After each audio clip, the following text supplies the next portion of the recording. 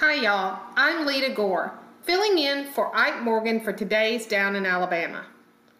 Before we look at what's going on in the news, it's important to note that today, July 7th, but 117 years ago, Leroy Robert Page was born in Mobile, Alabama. You likely know him best by his nickname Satchel, a name he picked up as a bag boy at the local train station. Satchel Paige's mother said his love of baseball began early, but he didn't learn to pitch until a 5-year stint in reform school in Mount Meigs, Alabama. His professional pitching career began in the Negro Leagues, where he played from 1926 to 1947, spending time with a host of teams, including the Birmingham Black Barons. At the age of 42, he became the oldest rookie in the major leagues and the first African-American pitcher in the American League, making his debut for the Cleveland Indians on July 7, 1948, his 42nd birthday. The Indians would go on to win the pennant, and Page would become the first African-American to pitch in the World Series. It is estimated that between 1922 and 1963, he pitched in more than 2,500 games and won 90% of them. He was the first representative of the Negro Leagues to be inducted into the National Baseball Hall of Fame. Page died in Kansas City on June 8, 1982. With that piece of Alabama history behind us, let's look at what's going on around the state today.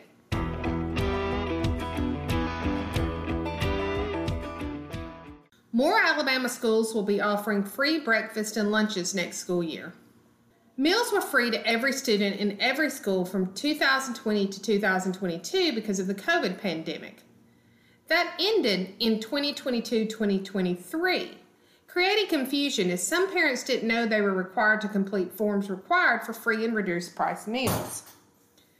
But school districts where at least 40% of the students qualify for free and reduced price meals or are enrolled in SNAP or Medicaid can implement the program, called Community Eligibility Provision, or CEP. It doesn't have to be an entire district to adopt CEP. It can be done on a school-by-school basis. Jefferson County offers free meals in 37 schools. Haleyville City Schools, Lamar County, Lauderdale County, Scottsboro City, Attala City, and Winfield City have all recently joined. Statewide, 812 schools are eligible to implement CEP, but only 536 schools are enrolled.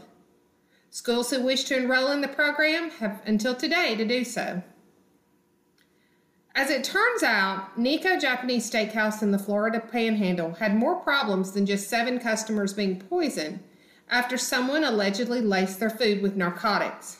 On June 9th, 7 people who had eaten at the Pace Florida restaurant ended up in local hospitals, where testing confirmed they all had ingested a narcotic later identified as methamphetamine.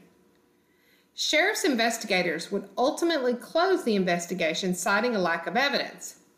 But the Florida Department of Business and Professional Regulation found additional and numerous health violations when its inspectors visited Nico in the days following the incident.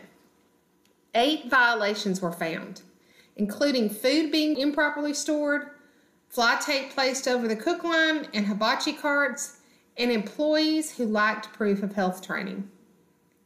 The restaurant was issued a warning, but allowed to remain open, though subsequent inspections found additional violations. You can read more on AL.com.